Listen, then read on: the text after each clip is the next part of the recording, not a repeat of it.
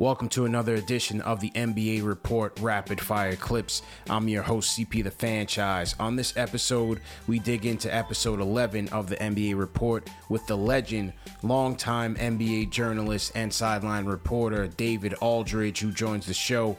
And we touch on one Victor Wembanyama, man. Wemby Mania has hit the NBA, and the soon-to-be number one pick of the San Antonio Spurs is getting ready to hit the big stage. So we talked to David about Wemby and just how good can Wemby be, and will he be able to live up to the lofty expectations and the hype that has surrounded his presence in the NBA. Check it out, man. You also mentioned, like, this is the revitalization of the big man, right? You talk about Jokic, Embiid, Giannis, Wembanyama. Yep.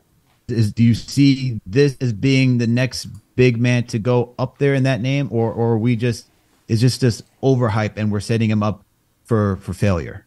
It's both. It's overhyped, but he might be that good. You know what I'm saying? Yeah.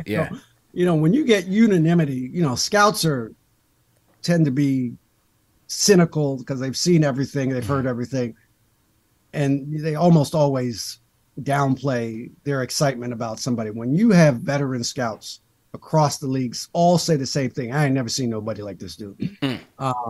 That makes me kind of go, okay, I got to pay attention, So he certainly has the capability, the potential to be something we've never seen in the NBA at that size.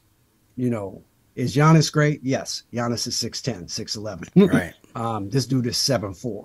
Okay. So and he's 7'5" in shoes. So if he does the things that Giannis can do and he's 6 inches taller, well, we ain't never seen nothing like that in the NBA. Yeah. So the question is, the issue is, very few people his size have played a lot of games because they tend to get hurt.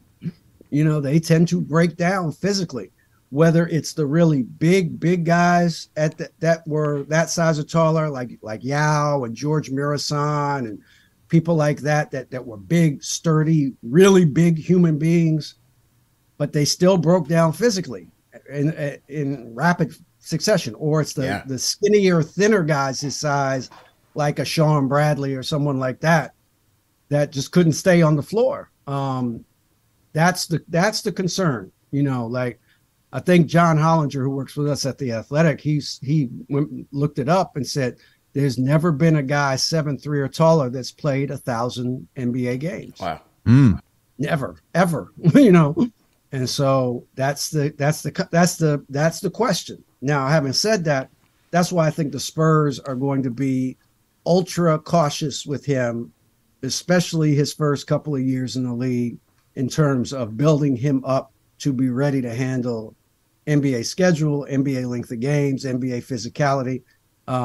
I doubt he plays 60 games next year, not because he'll be hurt. They're just going to keep him out of games, as he builds his body up and gets ready to kind of handle the rigors of it. I think it's both. I think it's overhyped, but again, he might be that dude that does it. So we'll all have to see.